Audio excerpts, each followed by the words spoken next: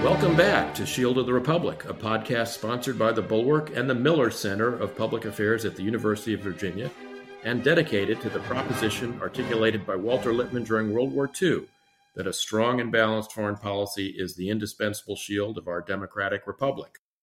I'm Eric Edelman, a counselor at the Center for Strategic and Budgetary Assessments, a Bulwark contributor, and a non-resident fellow at the Miller Center, and I'm rejoined by Elliot Cohen, back from some travels.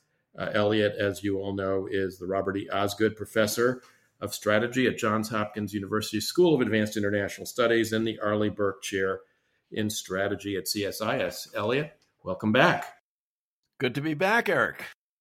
And our guest is a former colleague of ours from government, David Kramer, the Bradford M. Freeman Managing Director for Global Policy at the George W. Bush Institute. David is taught at Florida International University. He's been president of Freedom House, a fellow at the McCain Institute and the German Marshall Fund, and many government positions, including Deputy Assistant Secretary for Russia in the European Affairs Bureau at the State Department, as well as Assistant Secretary of State for Democracy, Human Rights, and Labor.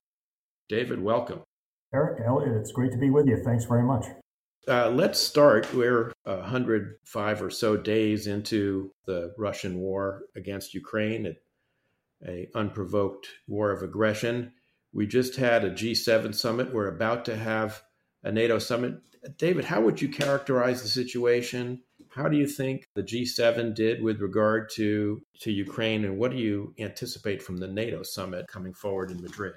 Well, I think the G7 showed some good unity when it comes to Russia, with talking about a price cap on oil exports from Russia, talking about a ban on Russian gold and other commodities that Russia depends on for hard currency earnings. And it is also talking about maintaining the sanctions, even increasing them to the extent that they can. I think the main point was to show solidarity with Ukrainian President Zelensky. He joined them on Sunday, and to ensure that Putin and the Kremlin don't see any gaps within the G7, that the G7 maintain a united position. But I think they also need to underscore that they are going to significantly ramp up military assistance to Ukraine. Ukrainians are suffering, I think, from a shortage of the equipment they need, not only to defend themselves against the further Russian aggression, but to push back on Russian forces and try to get them out of Ukraine. I think when it comes to the NATO summit, the issue of enlargement with Finland and Sweden, something Eric in particular, having served as ambassador to both Turkey and Finland, one of the few people I think out there who can lay claim to that distinction. That will be a big issue, but NATO also needs to signal its efforts to ramp up in a significant way military assistance to Ukraine. It should have been done before. It is not too late, but the longer the West waits in providing such assistance, the more Ukrainians are going to die and the more advanced Russia may make. David, I'd like to ask you kind of a two-sided question. And that is, to what extent have you been surprised either by the Western reaction to this war or by just the scale of brutality and blatantness of the Russian invasion? Because as I've been thinking about it, I find both somewhat beyond my expectations. And I had quite moderate expectations of the West, and I had quite low expectations of Russia. But even so, I do find myself surprised. I'm just curious where you come down. Let me start with the second part first, Eric, Elliot, if I can, and that is, I don't find the Russian tactics and the Russian behavior all that surprising. If you think back to how Putin came to power in 1999, through the brutal war in Chechnya, not the first time Russia attacked its own Muslim-populated republic. 1994, they did the first time, but the second time was much more brutal than the first. And this came against the backdrop of 4 suspicious bombings in Russia that killed 300 Russians that the Kremlin and Putin blamed on Chechen terrorists. And they leveled Grozny. I mean, we talk about the leveling of Mariupol, the massacres in Bucha, but Grozny provided a good example of how Russian forces treat their own people. Chechens, after all, are Russian citizens, and this is what they did to their own people. Then, of course, we saw what Russian forces did in their intervention in Syria in 2015 with the leveling of Aleppo. So it shouldn't come, I think, as a total shock that this is how Russian forces engage. When the Kremlin and Putin don't care about the human rights of their own people, they're obviously not going to care about the human rights and lives of Syrians or Ukrainians or Georgians or whoever else it may be that is the target of Russian attacks. So in that sense, I wouldn't say I'm terribly shocked by what we have seen unfold in Russian tactics and behavior. I was pleasantly, in this case, surprised by the Western reaction. The Biden administration, I think, does deserve a lot of credit for working closely with allies, getting everyone on board, getting an unprecedented sanctions package together so quickly. Did have a quick impact in terms of dropping the value of the ruble, although it has since recovered, and in driving up interest rates and creating some shortages. And I think the administration does deserve credit, as do our allies, in staying together on this. There have been some missteps along the way. I wish we would stop telling Putin and the Russians what we won't do. We seem to do more of that sometimes than explaining what we will do or just leaving the situation ambiguous. And I think we have been, as we've already touched on, a little slow on the military assistance. The intelligence community got it right, the U.S. intelligence community, in predicting that Putin was going to invade. But they had it badly wrong in terms of how the invasion would unfold. They, like a lot of other people, I don't think the three of us, predicted that the invasion would be over rather quickly, that the Ukrainians would be defeated, Putin would take over. That then had, I think, disastrous consequences for decision making when it came to providing military assistance to Ukraine. The thinking was, well, if this is going to be over quickly, why provide the Ukrainians with such support? Yeah. Could I push back just a little bit on the first part? Because without in any way diminishing the horrific nature of what the Russians did in either Chechnya or Syria, it does seem to me there's something qualitatively different in Ukraine in two ways. First, there's just the scale of devastation and slaughter that we're talking about. But I think that the fact that the Russians sort of view Ukraine as, in a way, kind of the ancestral homeland, the fact that, these are in a certain way their own people, which, you could argue the Chechens were always a sort of exotic other and the Syrians even more so, not that in any way justifies the way they behaved. This is it seems to me, this is a quantum step beyond. And the reason why I want to press on that is not, just to say how horrible this regime is, but it is to ask whether you think that we're now moving into a period where we're just dealing with a qualitatively different Russia than the Russia we've dealt with to this point, which, in some ways acted like kind of a normal, brutal, great power, if there is such a thing, and is now something that's a lot worse, something that's kind of rabid and vicious and in some ways almost deranged. Yeah, before you answer, David, let me jump on Elliot's question as well, or just expand it a little bit. I mean, like you, I sort of monitor a little bit what is appearing on Russian television. And to Elliot's point about Russia appearing a little bit unhinged, I mean, some of what the Kremlin propagandists are saying on Russia One, for instance, just is like insane. And is that something we should be worried about, or is that just being produced for a Russian audience to maintain Putin's hold on them and something we ought to not therefore take too seriously? Yeah, these are all good points, and let me try to address them. Elliot, I think you're right that Ukrainians are certainly viewed differently than Chechens and certainly than Syrians. But remember, what led to that second invasion were the murders of nearly 300 Russians, ethnic Russians. And the Kremlin showed zero interest in that. And in fact, there likely were factions of either the FSB or the Ministry of Interior, in cahoots possibly with the late Boris Berezovsky, who were behind those bombings. And so the very idea that forces who wanted to change the political dynamics in Russia in 1999. Remember, Yuri Lushkov, the former mayor of Moscow, and Yevgeny Primakov, the former prime minister and foreign minister, were the two names mentioned as most likely successors to to Yeltsin after his term would end in 2000. And the very idea that they might resort to killing 300 of their own citizens and not give a damn about getting to the real source and of those murders is something I think most Russians have real difficulty coming to grips with. You're right about the attitude that Putin in particular has had toward Ukraine. That article of 6,000 words screed he wrote in July that basically dismissed something that we had heard when we were all in government, that Putin told President Bush in 2008, Ukraine's not a real country. To this day, he doesn't think Ukraine is a real country. He thinks they're all one people, as you mentioned, Elliot. And yet he views Ukrainians as clearly second-class citizens, as people who are expendable, just like he views his own army as expendable too. He doesn't care what happens to the lives of those he sends into harm's way. And so, yes, it is arguably worse, although the toll in Chechnya is in the tens of thousands.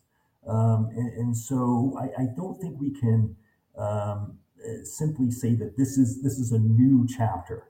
I think now, coming to your point, Eric, the rhetoric is much worse this time around than it has been in the past, where the constant threats of nuclear attack. I mean, remember Dmitry Kiselyov had a few years ago talked about reducing the United States to radioactive ash. So it's not entirely new, but the frequency of it, the vehemence of it, those I think have reached new levels. And I think most of it is huffing and puffing. I think there is still, to this day, as long as we maintain strength and show spine, fear and even respect for NATO, in a sense that they do not want a direct confrontation with NATO. You think about the bombings in Lviv and the regions in the western part of Ukraine. Not a single one has crossed the border into Poland. I think they're not very careful about what they bomb inside Ukraine, but I think they have been very careful about not bombing anything outside Ukraine because they just don't want to risk something. Now, as we're talking, Lithuanians are nervous in light of the ban they've imposed on Russian products that have been sanctioned by the EU. I was on a Zoom earlier today talking with someone who lives in Estonia. There's a little nervousness there. But I do think that to this day, it is unlikely that Putin will want to launch direct confrontation with NATO. He can't defeat Ukraine. And so the idea of them taking on NATO, I think, is something a bridge too far, if you will. Although, as we speak, the Lithuanians are experiencing a very serious cyber attack that appears to be at least part of the Russian response to the refusal to allow sanctioned goods to transit Lithuania to Kaliningrad. And I guess on the rhetoric point, I mean, like you, David, I'm inclined to think particularly the nuclear threats are a bunch of huffing and puffing.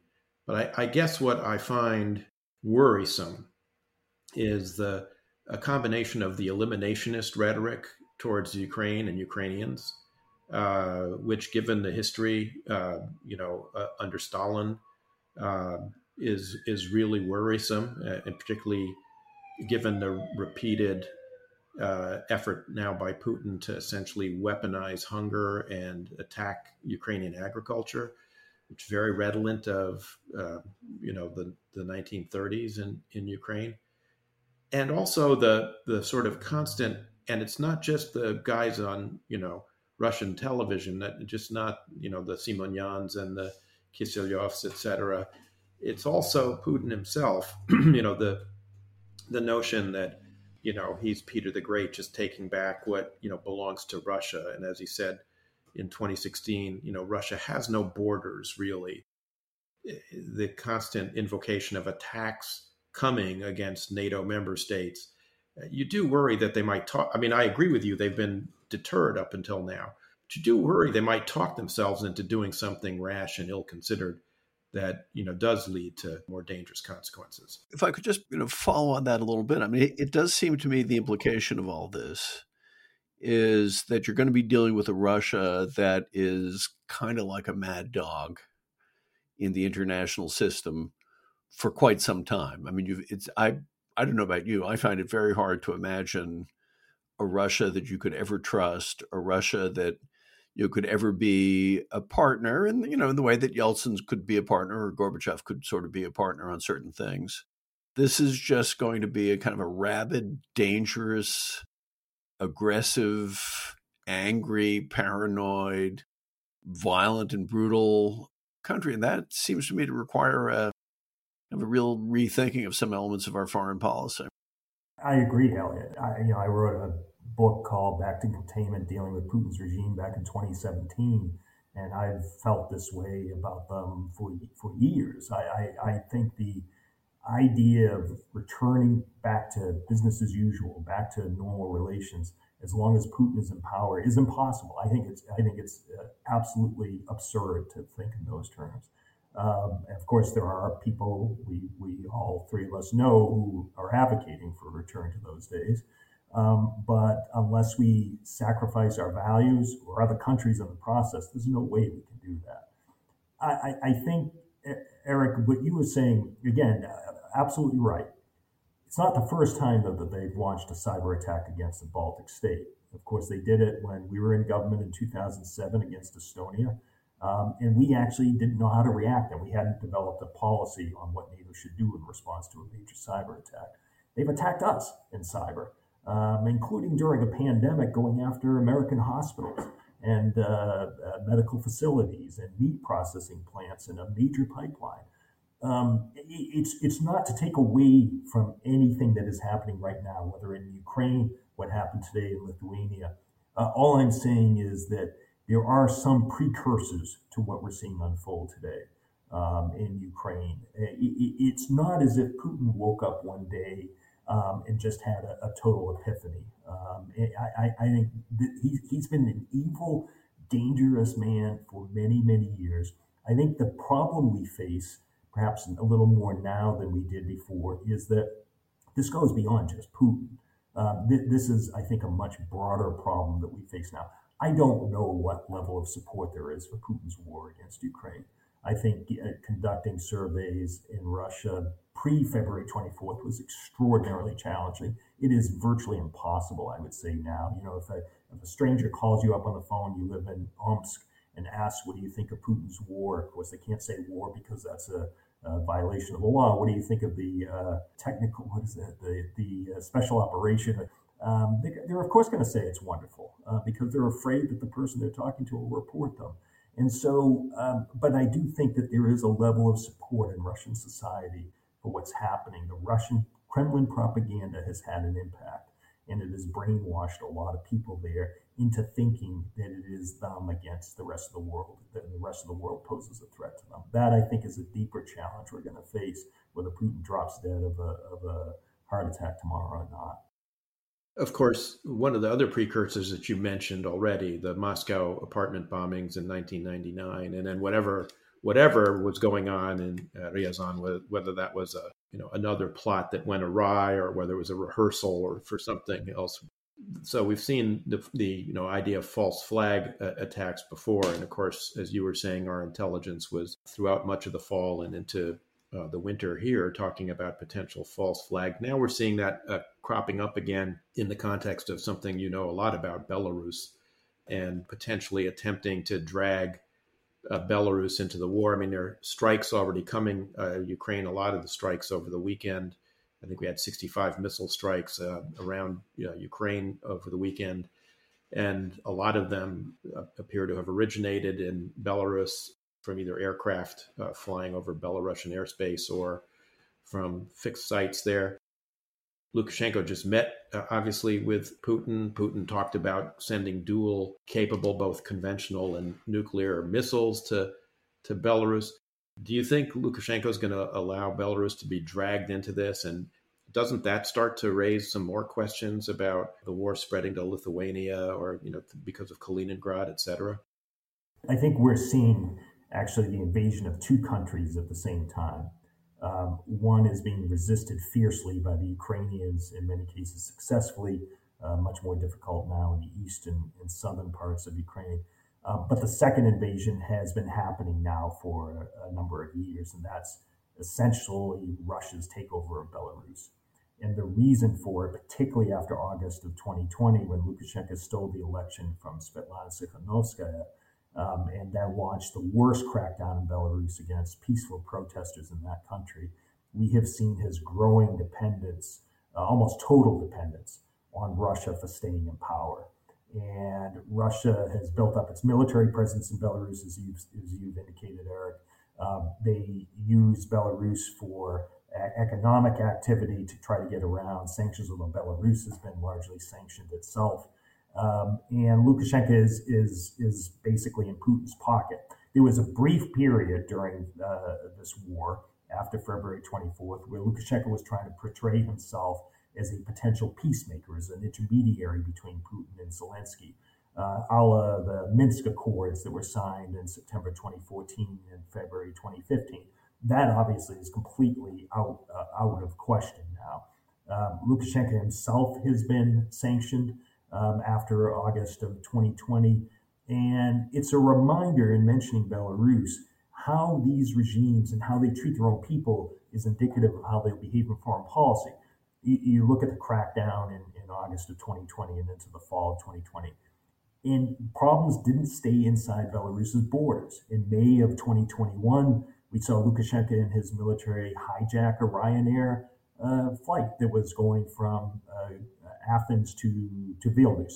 And they forced it down because there was a blogger on board who was critical of Lukashenko. We saw Lukashenko, with Putin's complicity, weaponize migrants from the Middle East and South Asia to try to flood the zone of EU countries along Belarus's borders. So this has been going. This part, the second invasion of Belarus by Russia, has been going on for a while, and we haven't done much of anything about it. We in the West, and so you're right that this does create problems, in particular for Lithuania, but also for Poland as well, because a lot of those migrants were being sent across the border into Poland.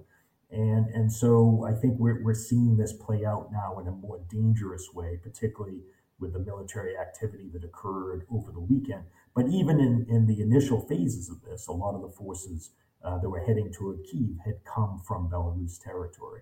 So Putin, I think, is just trying to expand his horizons so that he can pose a threat from many different directions. But the challenge will be, and I think the two of you know this better than I do, Russia's ability to sustain this campaign in many different directions. I think there are serious questions about Putin's ability to keep his forces intact in order to keep this campaign up for an extended period of time. And I think there are some real doubts about that. If I could, I want to kind of push that one to the limit. So, it seems to me the distinction between Belarus and Russia is Lukashenko is a dictator who's kept in power by Russian support. If he were cut off from that, I think it's fair to assume that he would go under. But, Putin is not dependent on, say, Xi Jinping support. He's a kind of authentic product of Russia. Does this... you're somebody who is, on the one hand, is a certified Russianist with all the educational credentials to back that up. And yet you're also somebody who's thought very hard and been part of organizations that have thought very hard about free government and the ability of states to evolve to something better.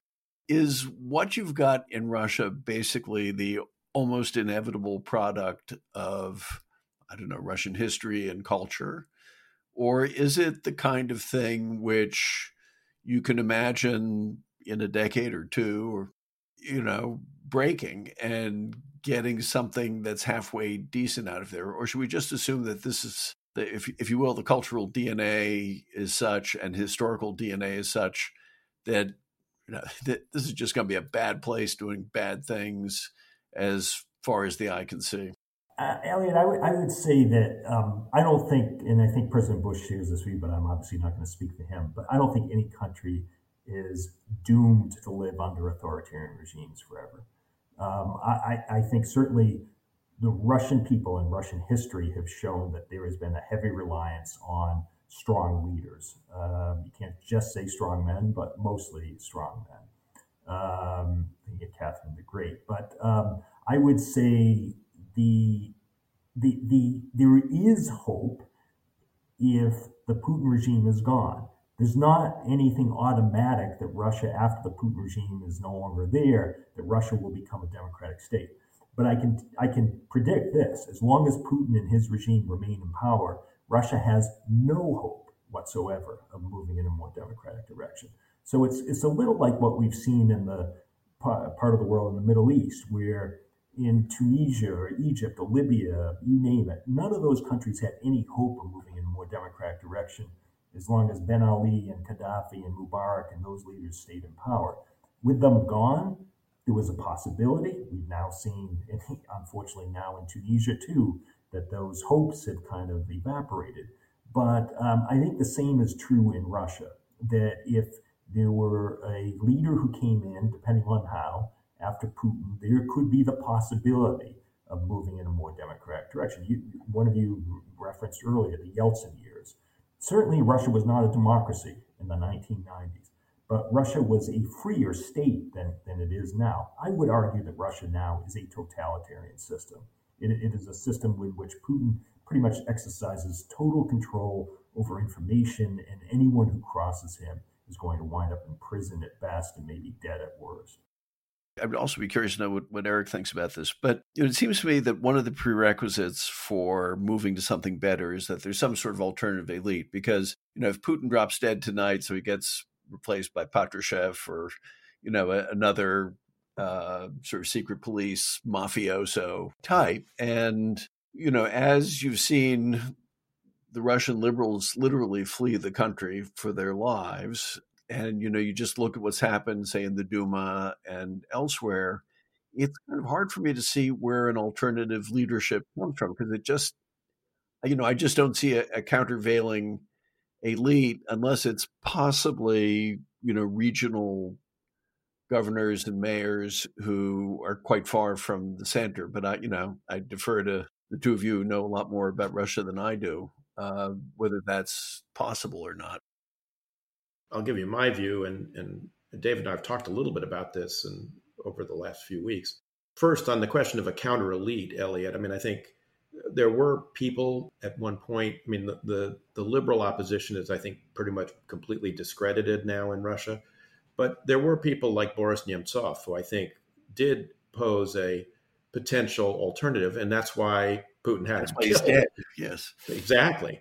And I think that leads me to my other point that I think is important to understand. I'm always a little nervous about essentialist arguments about countries, as you put it, cultural DNA. On the other hand, I do think that those things are real and you can't just gainsay them.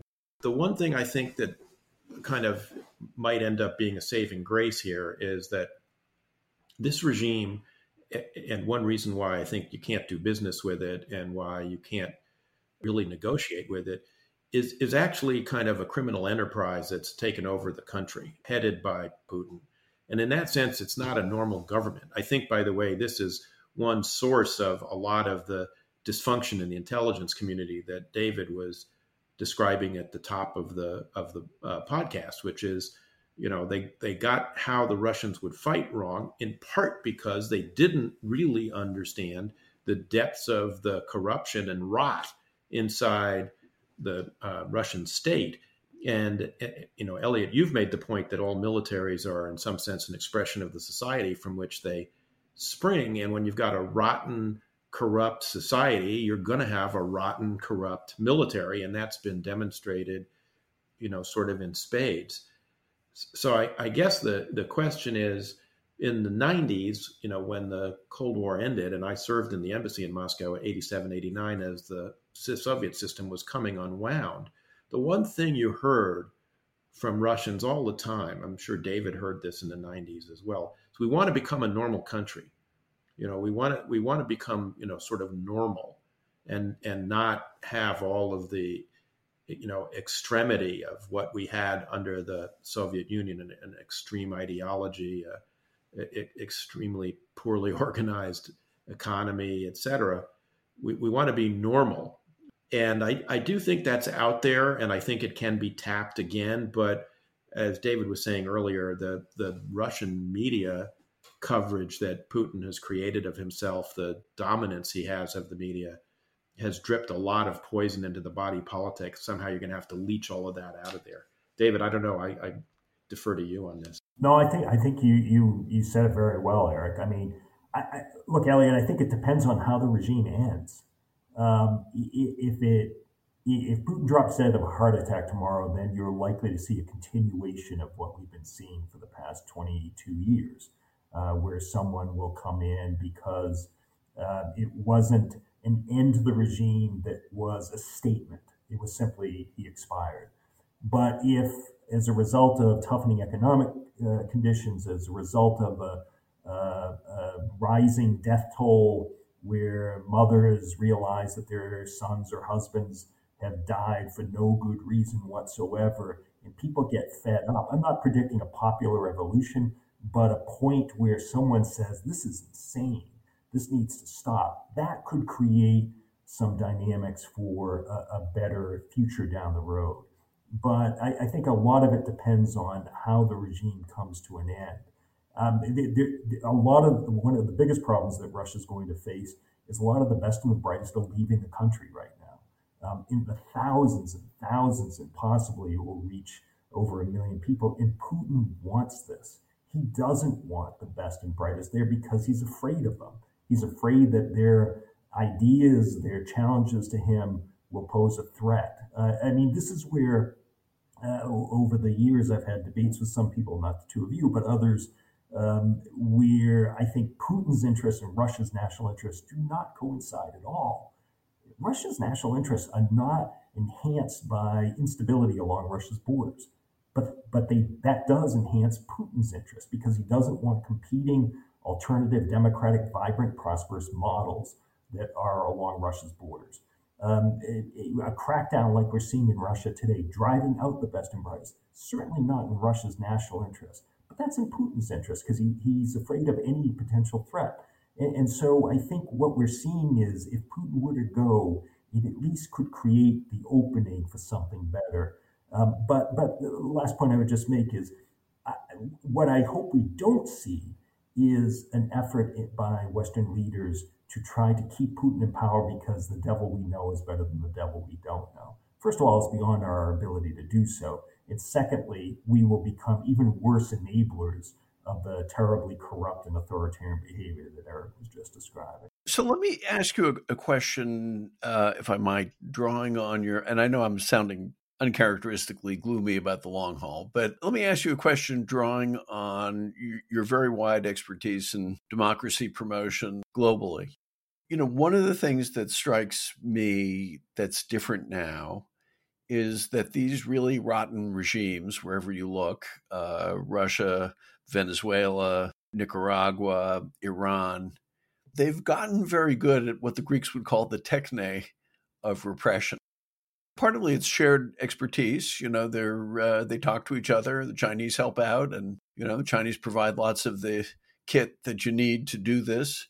And they're just a lot more sophisticated than they used to be. I mean, and so your chance of those Ceausescu kinds of moments where somebody in the security forces and a mob of people just say, "Oh, the hell with this," and the next thing you know, the dictator is up against the wall, about to be shot by the mob. Those moments aren't likely to happen anymore because they're really good at the techniques of repression. Am I missing something, or is there something that could cheer me up more about that? No, I think that's largely right. It takes some brave individuals. You mentioned one of them earlier, Elliot, Boris Nemtsov, who was willing to challenge Putin, and we all know what happened to him. He was shot and killed yards from the Kremlin. It takes some incredibly courageous people to stand up to these regimes. But there are such people in virtually every country around the world that is under authoritarian control. They continue to fight for their freedom. They continue to look to us for support, political, economic, financial, whatever the case may be. And as long as there are people fighting for a better future for the countries, it seems to me we have an obligation to do what we can to help them. I also think there is a tendency to view these regimes as unbeatable, as indomitable, and I think we run the risk of overlooking what might be some developments under the rug, if you will, where these regimes seem stable until they're not, and you never quite know what that tipping point could be. In some cases, it's elections. In some cases, it's a market vendor who's sick and tired of being shaken down by corrupt police, sets himself on fire, and literally ignites a revolution in Tunisia. In other cases, it's interference in an election, as we saw in Ukraine in 2004, where there was an effort to steal an election, and thousands of Ukrainians turned out in the streets and said, "You're not going to steal our election." And then in 2014, the only country I can think of, by the way, that twice in a decade turned out in the streets, the second time at enormous risk, to demand an end to corruption, to a more democratic society, not to a stolen election, and not to being under the Russian thumb. And the Ukrainians did it again. And this time, Putin, I think, has united them even more than he did the first time in 2014. So I do think that President Xi in China is facing some pressures these days. I don't want to exaggerate those. But the corruption that these regimes engage in, as most of the people suffer from poverty, I think it runs the risk of being a tipping point in some of these places. Now, Putin has had a deal worked out with the Russian people, which is, I'll help with the standard of living and things will get better. He, of course, was given a big boost by the spike in the price of oil early on in his tenure. But the other part of the deal was, you stay out of the politics and leave that to me. Well, that first part isn't working out so well, and I think it's going to get harder and harder. You've seen over 1,000 international companies pull out of Russia. A lot of these people, particularly in places like Moscow and St. Petersburg, are going to be unemployed, and their severance packages are running out, and there are going to be shortages, particularly come the fall. So for Putin, he may think he's winning right now, but he's also got to be mindful of what's happening internally in his country. These regimes, I think, are not as powerful and strong as often as they're made out to be. I want to come back to the economic dimension of this, David, and also a little bit about the military before we wrap up. But I do want to throw out a provocation for both of you and see how you respond. I mean, David, you said a lot depends on how the regime ends in terms of what comes after Putin. I agree with that. Elliot and my colleague at Johns Hopkins, Sergei Radchenko, has written a piece about why Russia needs to be humiliated. And of course, this was in response to Macron's comment that we shouldn't humiliate Russia, the constant invocations we see. David, you and I are subject to a lot of this in some of the Zooms we're on about, Versailles and the poor Germans who after World War I were subject to these humiliating peace terms, which is a terrible misreading of the history, actually, I think. I think Elliot would agree with that. But you see this constantly. But Radchenko's point was, look, the reason we are where we are was that there wasn't enough of a coming to terms with the Soviet past in Yeltsin's Russia. And that laid the groundwork for essentially the security services to return and take over the country, as Putin did after he was appointed by Yeltsin to be his successor. So I guess my question to Elliot and you, David, is, so should we actually be trying to humiliate Russia in hopes that we'll get something better afterwards? I'll say yeah. I'm curious, but it's more important to know what David thinks. I know one should never reframe a question, but I would say I'm more interested in defeating Putin in Ukraine than humiliating him. If humiliation comes with that defeat, I'm all for it. But I'm more interested right now in defeating him. And let me explain what I mean by defeat. It is helping the Ukrainians drive Russian forces off of Ukrainian territory. I actually think that will lead to the humiliation of the Putin regime, though they have such total control over the media now in Russia. The Novaya Gazeta shut down, Dozhd taken off, Echo Moskvy no longer broadcasting. They could probably still spin this in the most absurd ways possible. but I think people eventually will catch up. So I'm more interested in having us focus on helping Ukraine defeat the Russians, and humiliation may be, a cherry on top, so to speak. Look, the Germany and Japan emerged as successful countries after being totally defeated and occupied by the United States and our allies, dictating constitutions and limitations on what they could do afterward. I don't envision that we will be occupying Russia any day, but I think second best would be helping its next biggest neighbor soundly defeat Russia militarily. And I think that's why we have to do everything we can to provide the Ukrainians with that assistance they need. As the three of us have said repeatedly, the Ukrainians aren't asking us to fight their battle for them. They are asking us to help them fight their battle for them. And it seems to me that's the least we can do. And we all hear now talk of Ukraine fatigue setting in. We're not the ones dying on the battlefield. If anyone is tired of this war, it would be Ukrainians. And yet recent polls have showed tremendously high levels of support for continuing the campaign until they prevail. There is a strong sense of confidence the Ukrainians will prevail. And so that's what I want to see. I want to see us defeat Putin on the Ukrainian battlefield so that he never does this again. And hopefully that would trigger some sort of change. And with that would come some humiliation, of course. So to be serious for a moment, I think defeat is humiliation. Maybe, yeah.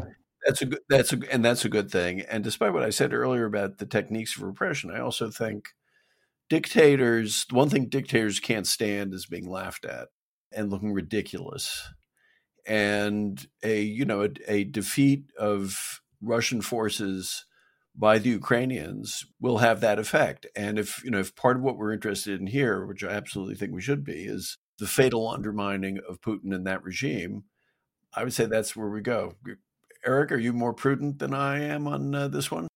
No, I'm as extreme as you are. We need to wrap up because we only have a limited amount of David's time, but I am reasonably sanguine in the face of the recent, I don't want to say defeatism, but there's been a certain amount of kind of negative vibe coming out of the fight in Donbass. I think actually the Ukrainians have been very thoroughly bleeding the Russians. Ukrainians are taking a lot of losses as well, but as HIMARS start to come on the scene, you're already seeing some of the fruits of that. I do think you're going to see, what happens in Donbass in some sense is much less important than what's happening in the South, and there needs to be more focus on the South. But I think if they can take back some of the territory, Kherson in the South, that'll put them in a good position. But what I worry about is less the military situation, where I think the trend lines ultimately favor Ukraine, than I am about the economy. David was talking about the sanctions and Russian economy contracting. There are a lot of different estimates of that. Elvira Nabiullina, the central bank chief in Russia, has told Putin allegedly that the economy is going to contract by 12% this year because of sanctions. The IMF has said 15%.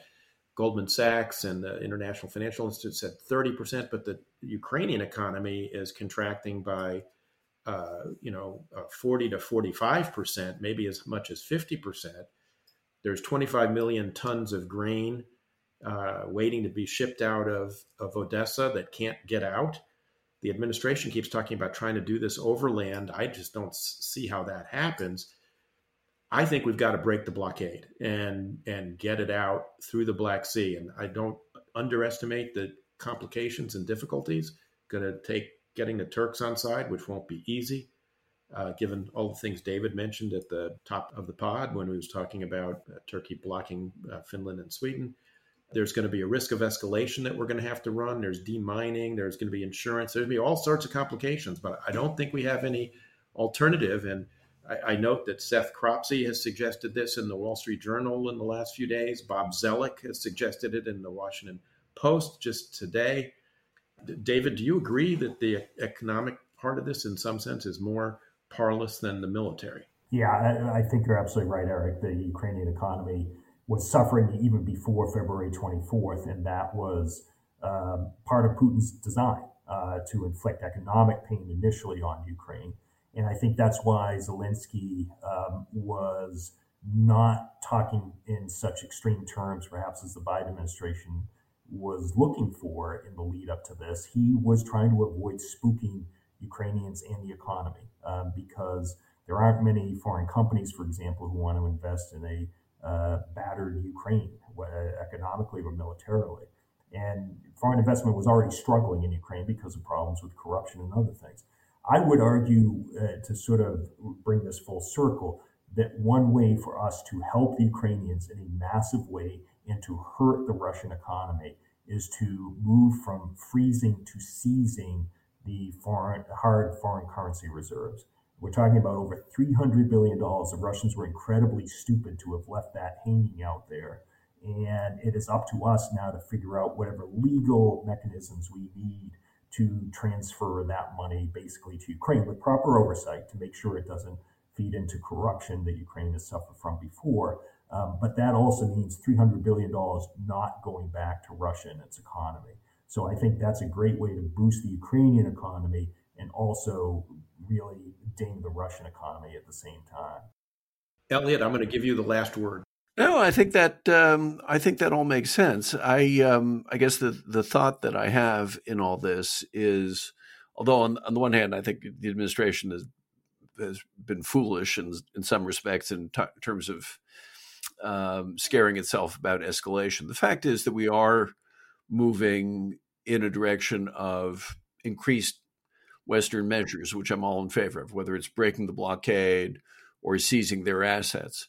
So I think the direction that points is a more and more intense conflict between the United States and Russia. And you can imagine at some point the Russians do decide, well, the way to escalate this a little bit more in a way that they may think benefits them is to fire a barrage of missiles at Poland or maybe one of the smaller East European countries.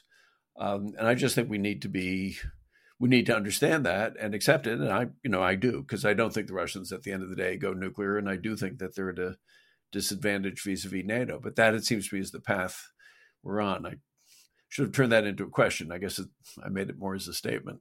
David, we're going to have to let you go. But given the fact that I don't think this issue is going away, we're going to reserve the right to have you back on Shield of the Republic to help us sort through all this.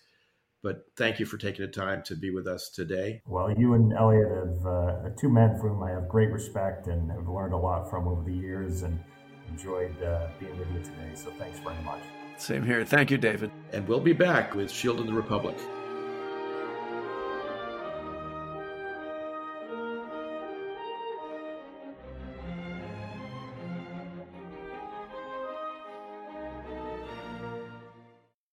That's today's Shield of the Republic. Now that we're back, please rate us, review us, and send us email at shieldoftherepublic@gmail.com.